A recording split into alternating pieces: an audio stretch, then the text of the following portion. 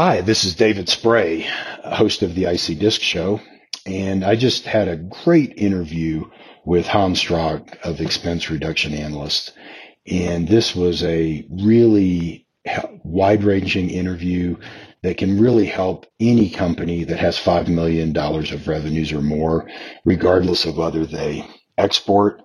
And Hans also created a guide at www.reducedexpenses.com. So if you don't have time to listen to the podcast and you want to just go straight over there, there's a great presentation with a little more detail that you can just fast forward through as you want. And again, I hope you enjoy this show. Hans has helped dozens of clients save millions of dollars, and I'm a big fan of what they do. So I hope you really enjoy the show, and I hope you have a great day. Hi, Hans. Hey, Dave. How are you? Hey, I'm great. Thank you for being a guest on the IC Disc Show. Of course. My pleasure. Thanks. Okay, well, let's get this started. So, my guest today is Hans Stronck, and he is Managing Director of Expense Reduction Analysts. And Hans grew up in Spain and the Netherlands. After finishing high school in the Netherlands, he immigrated to the U.S., where he graduated from Southern Methodist University with a degree in economics.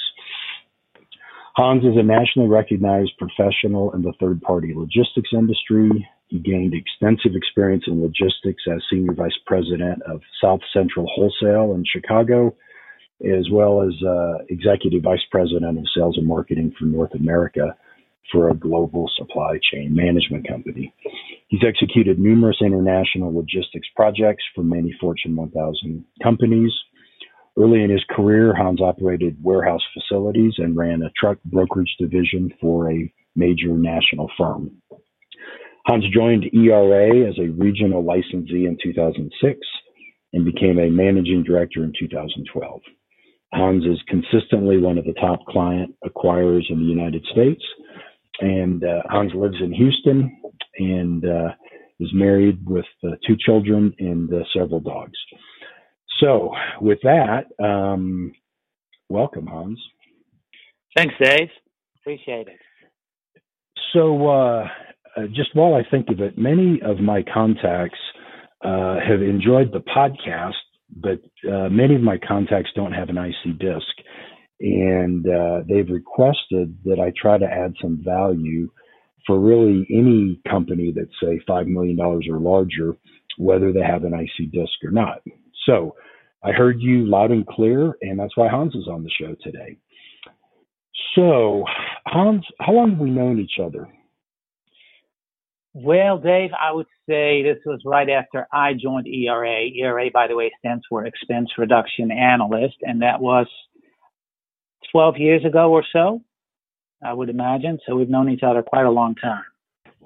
Yeah, that sounds about right.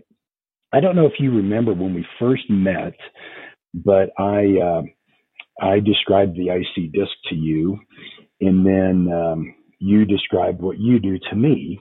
And do you remember what my comment was when you explained what you did to what you about your services? Tell me. I don't remember. Okay. You said, or I said, after you told me what you did, I said, Hans, that seems too good to be true if you ask me. I just can't believe there's that much money available that companies are just leaving on the table. And your reply to me was, well, Dave, the IC disc sounds just as dubious to me. And we kind of both laughed about it and said, all right, fair enough. So since then, I haven't checked the numbers lately, but I know that you and your company have added millions of dollars in value over the last 12 years to my clients. So thank you for taking such good care of my clients. Well, thanks for introducing them to me. I appreciate that as well. Okay. So, and also the last item is in preparation for this call, Hans did something pretty cool. He set up a website called Reduced Expenses, REDUCEDEXPENSES.com. And that domain is just a landing page where you can go get a copy of a presentation, so that if you don't have time to listen to this podcast or you want to learn more, basically it's a presentation where he just walks a company through exactly how to do this work themselves. Is that right, Hans?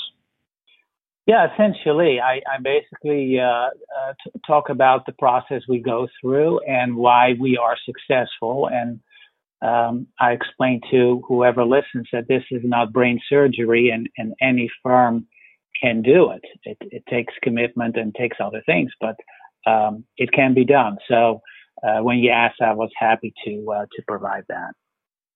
Well, thank you. And again, that's sure. reducedexpenses.com, reducedexpenses.com, and we'll have that in the show notes too. So Hans, how did you get into this line of work? Because you came from corporate America, right, where you were very successful.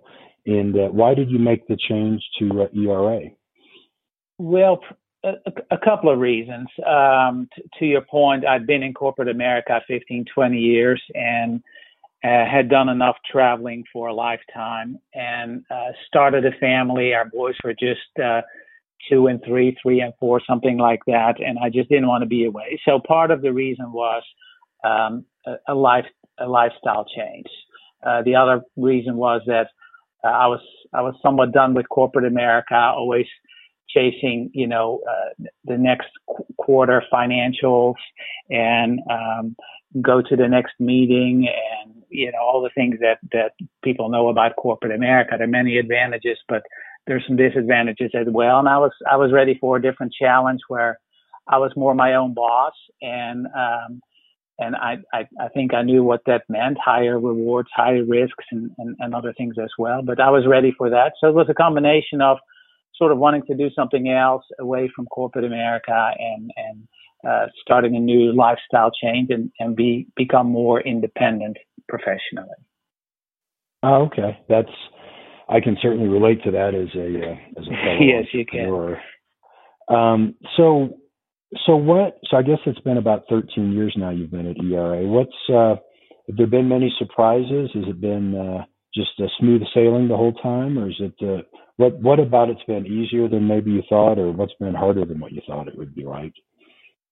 Well, when I joined ERA, I had the same reaction that you had when I talked to you first, and that is, well, this sounds too good to be true, right? So our model is essentially where we take a look at the contracts, the agreements that our clients have with suppliers, and through a whole process and the knowledge that we have, we try to improve upon that. And if we are successful and if there are savings, then we get paid. So, your reaction was similar to my reaction. So, once I joined ERA, I thought it was, a no-brainer, so to speak, but not everybody else does. And so obviously there were challenges, and the main challenge I would say is trying to differentiate when they don't know who you are yet, right? So trying for a busy CFO or a busy CEO to respond to a call or respond to an email, that's easier said than done.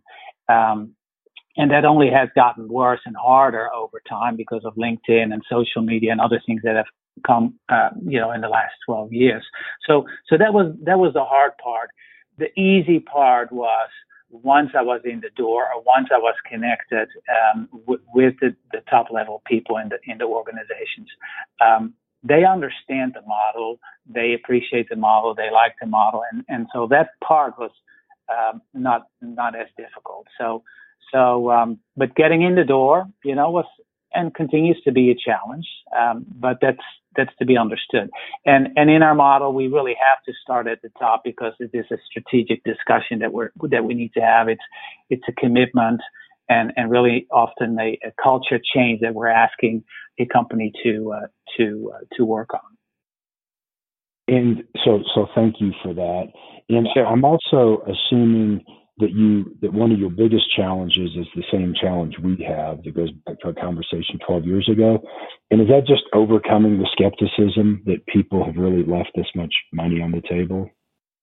Yeah, they and our history, we've been around for 25 years. So we say historically, this is how much money we save, and it is between 10 and 30%. And that does sound high, and it is high. And so naturally, a CFO or a CEO, his first reaction or her first reaction is, that sounds too good to be true, or they will say, we're looking at our expenses every day. There's no way you can do that.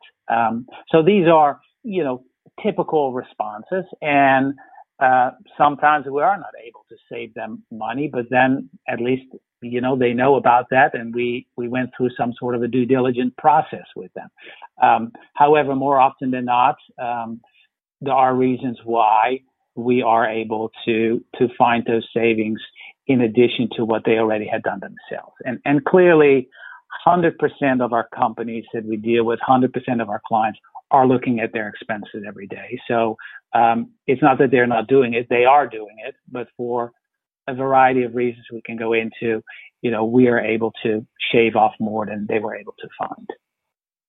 Okay, so help me translate that percentage. Like, let's just think about it as a percentage of revenues. Okay. So what would the savings be as a percentage of revenues? I would say it's probably on the low end 0.5% of revenue, and on the high end 1.5% of revenue. And we deal with clients as small as 5 million in annual revenue and as large as billions.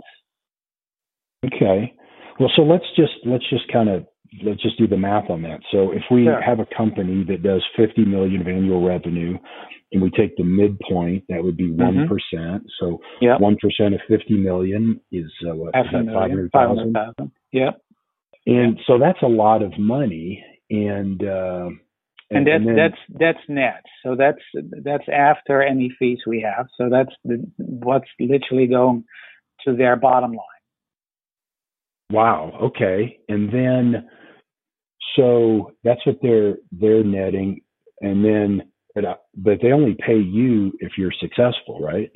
That's correct. Yeah, absolutely. Okay. So if we find savings, if we find savings, and it's apples to apples, we all can find savings and go down on quality or service. That's not savings, right? It's all about value, so the total package. So if we find savings, one, and two, if the client agrees with those savings or that supplier, then it's considered a successful engagement or a successful project. And what turns out is that in the majority of time, probably 70% of the time, the client will actually stay with their incumbent supplier. So there is no change.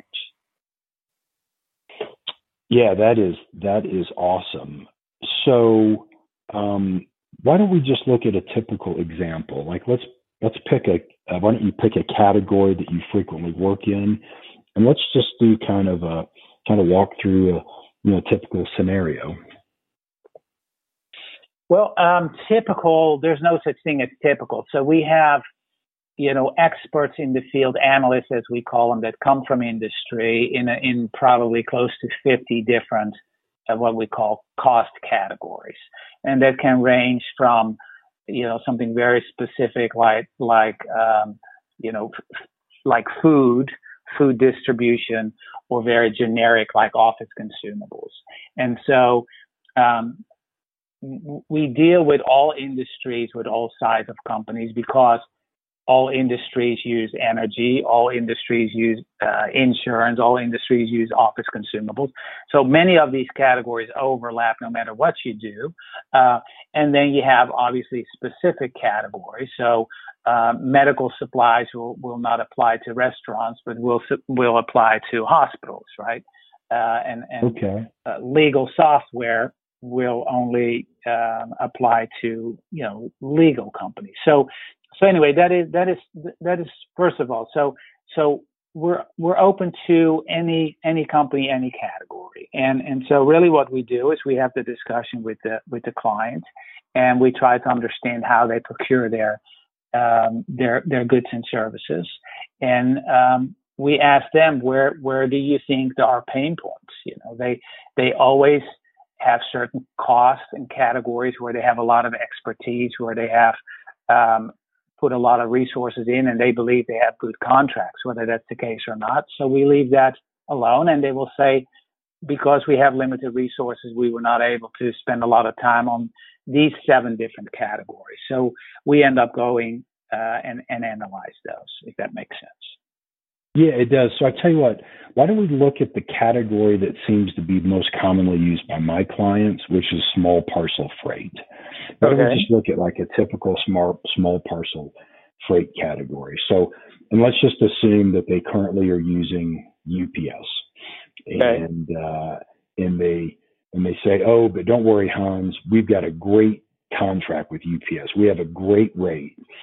What do you say to them, or what do you ask them if they say they have a great rate? Well, we say that they may be correct, that there's no way for me to know, obviously, and I'm not going to promise them that we will be able to improve upon it, but we won't know until we take a look at it. So if they agree for us to take a look at it, and again, there's no cost to them for us to do that, they send us the contracts that they have, and they send us some activities and invoices of the last, let's call it last year. So we understand what kind of activities they have in this category, what they buy, who they buy it from, how often, at what price, etc. And with that data, we can then benchmark those contracts that client has against all the other projects that we have done, and it's about 20,000 of them. So we use the data that we have to benchmark, and then we go back to this client in your example, and with one of 2 answers. One is, Mr. Client, you were absolutely correct. Your rates and your services are best in class. Congratulations. Please stay with them, and please continue to do what you do. And that's the end of that engagement. Or we say, your rates are good and competitive, but I know we can do better. And then we'll go from there. We'll take the next step. So what percentage of the time do they have just world-class rates? I'm guessing it's a minority of the time. I would say less than 10% of the time. Okay. And what I find is that there's no great correlation between size of clients and let's call it, quality level of rates that they negotiated. Oftentimes, interesting. A large client thinks because they are large, they have good rates. That is definitely not necessarily the case. So there's at least I haven't seen much of a correlation between those two. Okay. So let's say that we've got a category and let's say they have, they're incumbent, and you look at it and you do some initial analysis and you decide, or you indicate that you think you could save them, like say 20 to 25% in that category by benchmarking it with all the other projects you've done in that category, right? Right. And then let's say they say, okay, all right, well, let's go for it. Let's move forward. We don't have any particular loyalty to this vendor. Let's go for it. What happens next then? What do you all do next?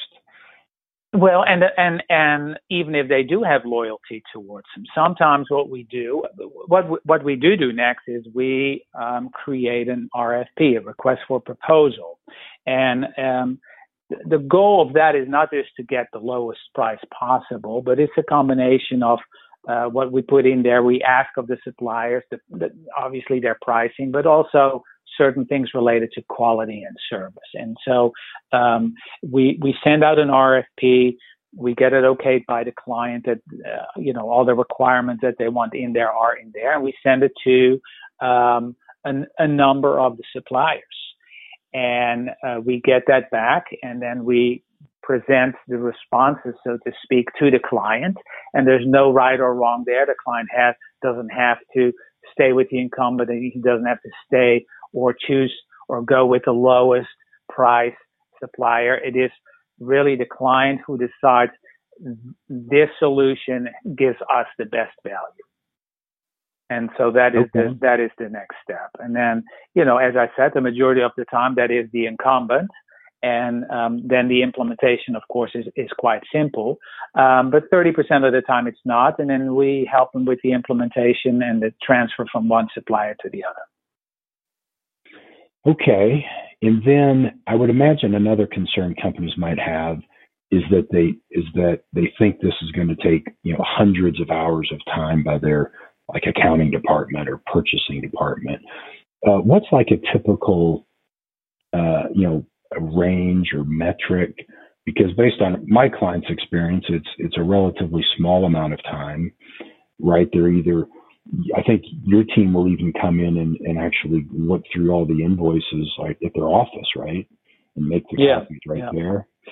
Yeah, or conversely, if they have an online system, right, they can somehow share that information with you just electronically, right?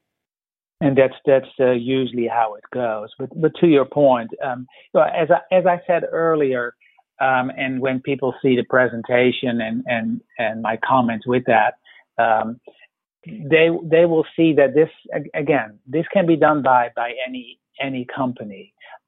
However, if you do it yourself, it does require a lot of commitment and a lot of people and resources, but that may be the right way to go. So to your point, Dave, we do a lot of the work behind the scenes. We do it away from the client's office, and we really only bring them in to the fray when we need to have them make a decision.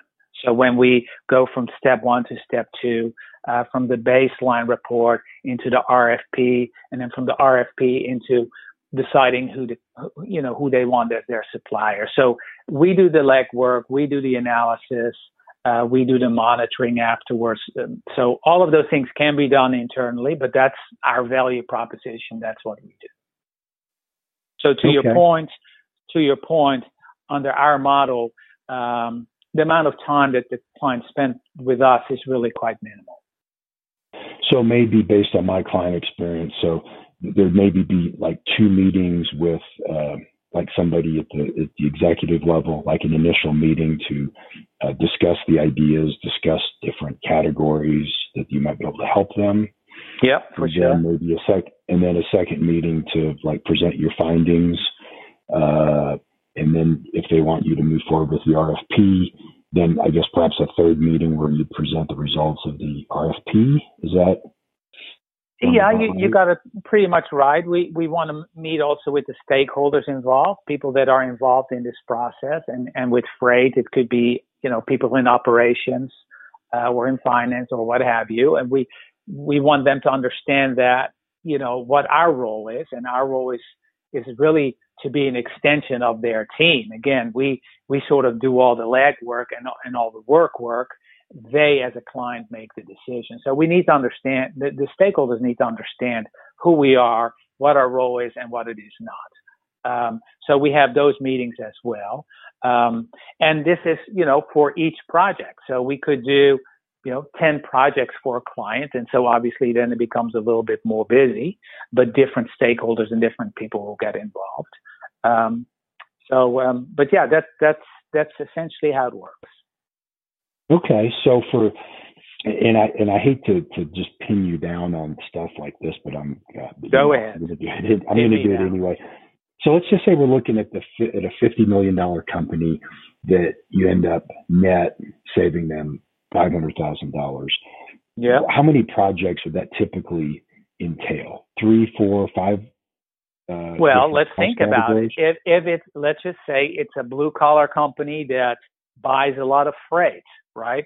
A $50 million company can buy $3-4 million of freight. And what if we save them on the low side 10%, whatever. So you can get there quickly, but they will also have a lot of, smaller expenses where they spend $200,000 a year on office consumables, right? So it just depends on the categories. Generally speaking, Dave, we really don't want to do more than 5 projects at a time, just to make it manageable, really for them, because we have the bench strength, we have the analysts in all these different categories. For us, it doesn't matter, but we like to sort of like, do 5 at a time. Once they are successfully, or once they are finalized, then we just add others to it. Okay. So let's just say that they did 5 projects. Go ahead, pin me down. Oh, I don't know. Let's not even pick them. Let's just say it's 5 projects. Right. And it in total, they net $500,000. Yeah. And let's say each project takes 10 hours of time. Sure. Between executive team and staff. So, I mean, would it be, is that a reasonable estimate? Yeah. Or that I think it is. I absolutely think it is. 50 hours. Yeah. So 50 hours. So let me just do the math here. So 50 hours of time, that's the investment, and the return is $500,000. So if I'm doing my math right, that's a $10,000 per hour return on their investment. It's that is, but that's if you only look at it from year one. These savings don't end at year one. Okay. So if you look at this moving forward, let's look at it 2 years, and it's only that ROI doubled, right? And really, what you have created is now a lower baseline for that client to negotiate come year 3, 4, and 5. Part of what we do is we transfer our knowledge, we transfer our process to our clients, so they will now have seen how this works. So ideally, when the contract, let's call it this freight contract, expires in 2 years, they will now know how to go about this. They can hire us again if they want, but they can do it themselves. But now that baseline is so much lower. So if you think about it, the ROI per hour is much, much higher than what you just mentioned, the 50,000. Wow, that is awesome. And so, really, any company with revenues of $5 million and up, you're willing to have a conversation with, right? Yeah. No promises, but we'll have a conversation. Okay, so there's really 2 easy a couple easy ways people can reach out to you, right? One is they can just go to reducedexpenses.com, enter their information to download the guide, and then you'll just automatically follow up with them, when you'll have their email address, right? And see, if they have any questions, right? Yes. Yeah. And then the second way, they could just give you a call. They can always call me, right? Of course. Yeah. Yeah. And what's your phone number?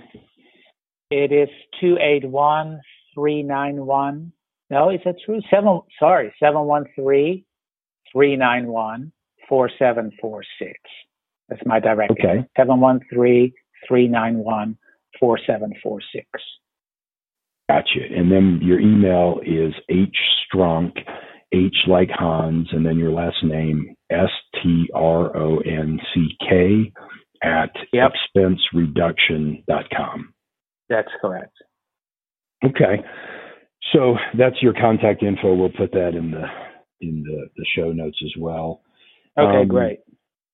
So why is your service relevant for almost all companies? Because don't practically every company already watch their expenses carefully?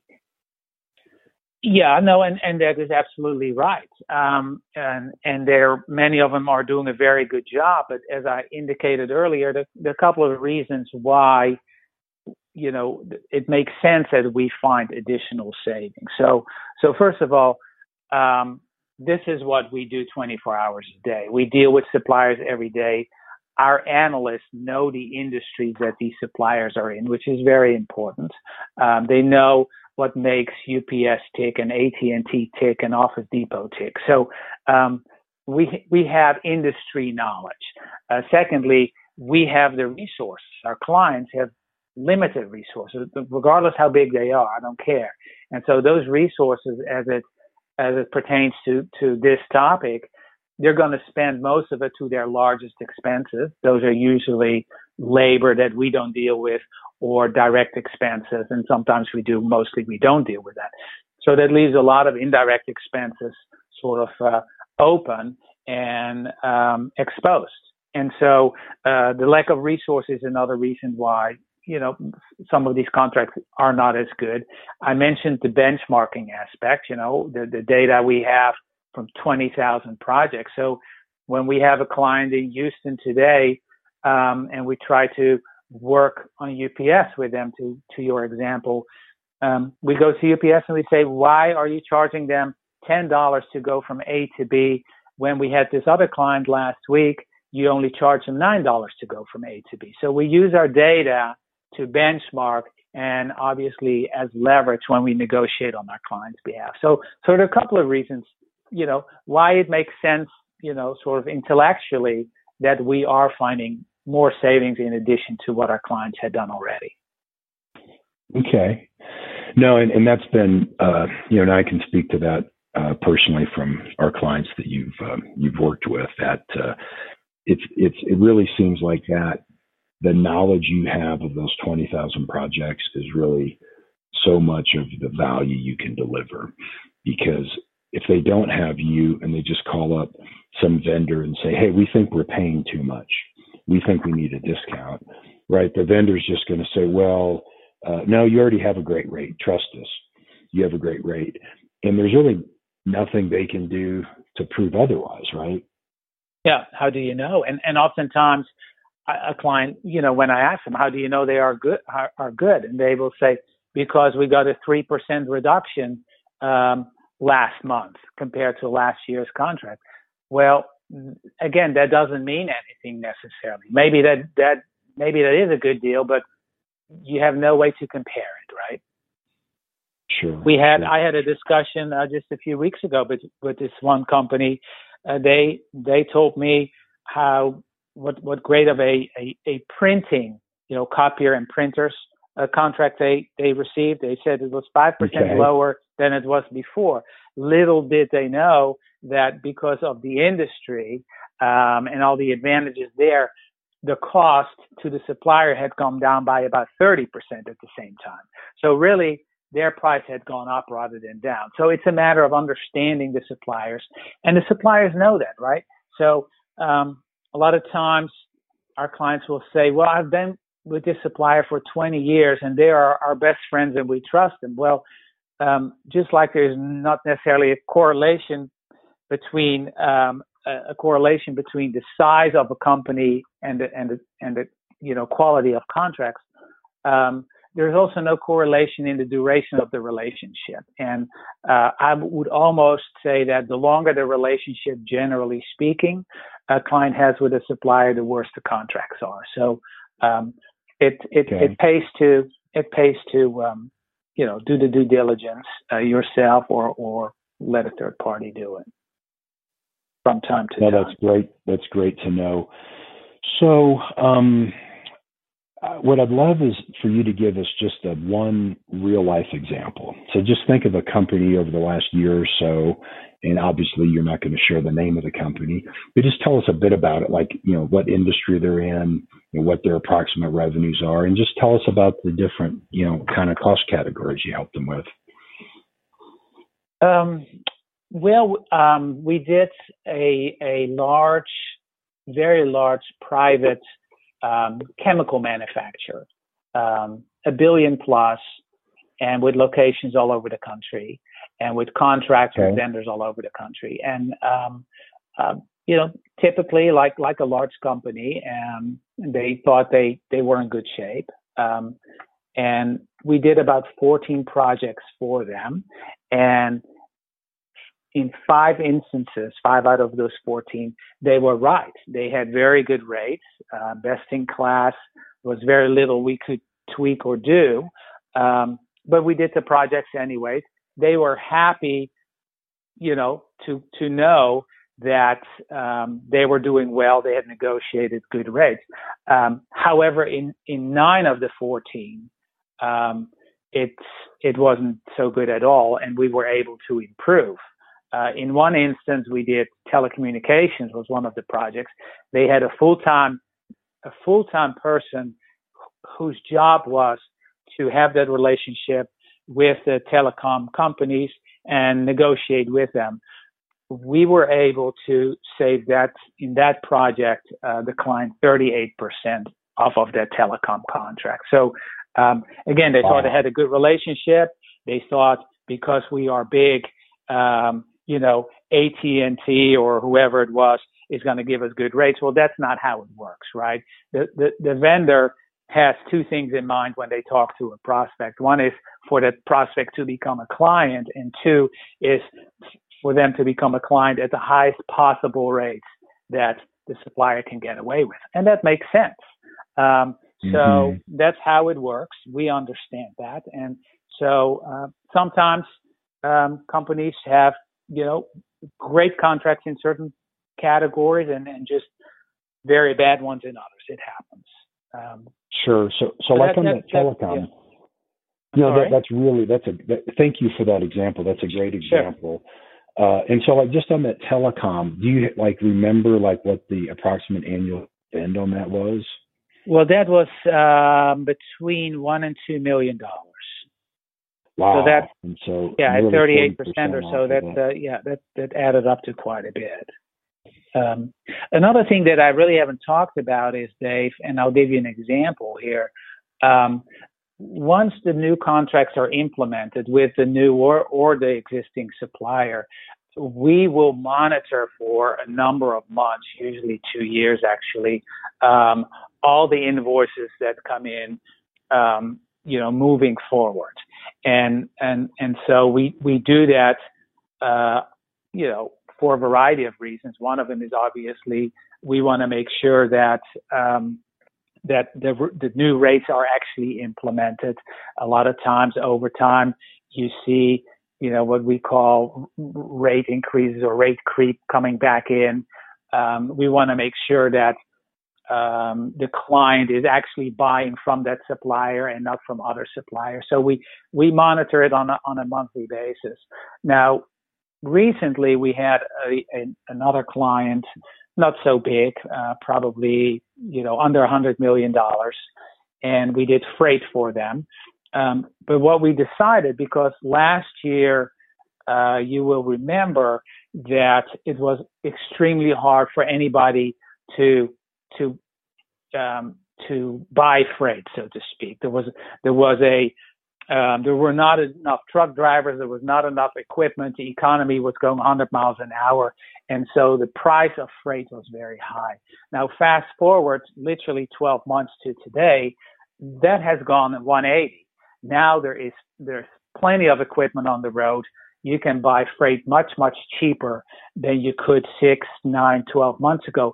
So by us monitoring the invoices, by us understanding what's going on in the freight industry, we went to the client and we said, rather than wait 2 years until the contract is up, why don't we do an RFP on a quarterly basis? And so that is what we have done. It's not typical, but it made sense to us. And sure enough, every quarter, the rates have come down because the situation allows us to negotiate that. So that's another example of sort of where we bring value. Sure. And when you do that, the monthly review of the invoices, you do that for a couple of reasons, right? One is because your fee will be tied to the actual savings, right? So you can't, correct, unless you figure out the actual savings, you don't know how to calculate your fee. And then the other is just, they get a bonus benefit of just having you make sure that there's no mistakes on the invoices. And yep. I'm just curious, do you find mistakes on the invoices? We find mistakes on the invoices all the time. So here's my question: what percentage of the time is the mistake to the customer's benefit? Yeah. I think you know the answer. It's the minority of the time. Isn't that funny how that works, right? Sure. So, like less than 5%, maybe 1%. Probably, yeah. I'm not sure if we even track that, but I would imagine it's not very often. So, even though they're quote honest mistakes, they always seem to be honestly. Sounds like an oxymoron. Yeah. Right. No, but Okay, go ahead. that's one of the reasons why we do it. And it's to see patterns, to make sure that the client has stopped buying from the old supplier and has transferred all to the new supplier. So different reasons why we monitor it. Excellent. Yeah. So, well, thank you for the example. Sure. So I think based on my experience of the clients of ours you've worked with, I would say that 95% of the clients we've referred to you've been able to add value. And is that kind of typical for your whole portfolio, or were our clients, was there something unique? They were exceptional. No, your clients were just average. Yeah, no. And hopefully, we bring value to the process even if there are no savings, right? Because you just confirmed that they have good rates, right? Exactly. And they basically conducted a sort of a due diligence process, and they're happy with what we did, and they're obviously happy with what we came back with. So it doesn't always necessarily have to be savings, but obviously that's how we exist. And the majority of the time, that's actually what happens, of course, as well. And to your point, probably 95% is probably a good percentage. It doesn't always work out, but usually it does. Yeah. And it's really because the deck is really stacked such that it's almost impossible for you not to be able to help, right? Because you have the industry experts, right, who used to work at the companies that they're now negotiating against. You have the database of the 20,000 plus projects, so the best rate that a vendor's given anywhere in the country for for that service, and so you have that in your back pocket, and so you kind of add all of it together. And then the fact that your work's all on a success fee basis, there's almost no drawback to somebody using you. Because again, the worst that happens is you'll validate at no cost to them that they already have great rates. Yep. Yeah. No, that's it. So, and this whole process, again, they can do it themselves. It's as they will see in that presentation, it's a lot of work, and but it can be done. And as a result, I think their results will go from good to exceptional. That's what we see when we do it. Okay. Well, Hans, I really appreciate you taking time out today. And sure. Why don't we just summarize? Yeah. Thank you. So why don't you just let me summarize and then correct me where I'm wrong? Okay. Yep. So for any company over $5 million of revenue, that probably 95% of the time you'll be able to help them, and the magnitude of the help is around 1% of revenues. It takes very little time, especially if you discover that you can't help them and they already have great rates. There's probably very little time on their end to get to that point in the process. So there's almost no risk other than just a few hours of time. And the worst thing that will happen is that they'll validate they've got great rates. What will probably happen is that they will, materially increase their bottom line through your services, and you only get paid if you're successful. And even then, you only get paid once the savings have been recognized, right? It's not Correct. Like you're estimating the savings for a year and then asking them to cut you a check, right then before you even start the RFP, right? They're paying you monthly based on the actual savings, right? That's exactly right. Yeah. So all of that is correct. And one major thing is missing, and that is that throughout this whole process, the client is in charge. So we are not in charge. We are not in charge. We do not make any decisions. If the client says, I do not want UPS on this RFP, then that's what will happen. So so again, we are an extension to their team, to their procurement team, and we feed them with the information. We give them advice, but they are always in control of the process, and they're always in control of the decisions that need to be made. Yeah, thank you for mentioning that, because the bottom line, you're not going to make them change vendors just because you find it's a better rate. No. Yeah, thank you for reminding me of that. And so, lastly, if any of your contacts are listening to this podcast, prospective customers of yours or centers of influence like bankers or attorneys or CPAs, Hans has helped dozens of our clients. And if anybody ever needs a reference, feel free to reach out to me. My number is 832-654-9889, 832-654-9889. Again, I'm a huge fan. I can think of only one client that we've ever referred to you that you couldn't help. And they were relatively small in kind of a unique area where there just weren't, most of their expenses were core expenses.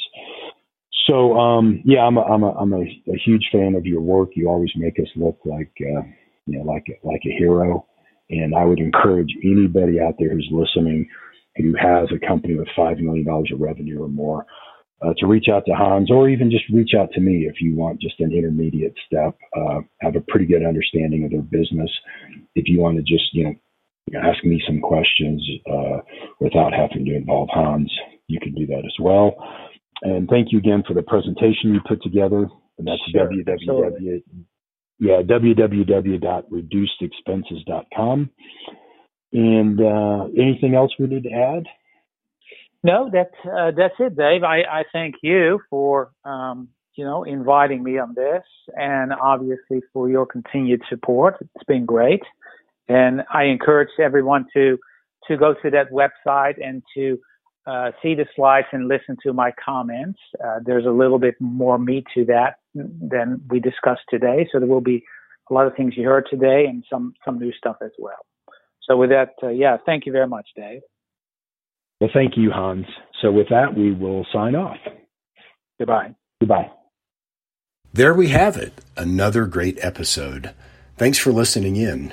If you want to continue the conversation, go to icdiscshow.com. That's ic-discshow.com. And we have additional information on the podcast, archived episodes, as well as a button to be a guest. So if you'd like to be a guest, go select that and fill out the information, and we'd love to have you on the show. So that's it. We'll be back next time with another episode of the IC Disc Show.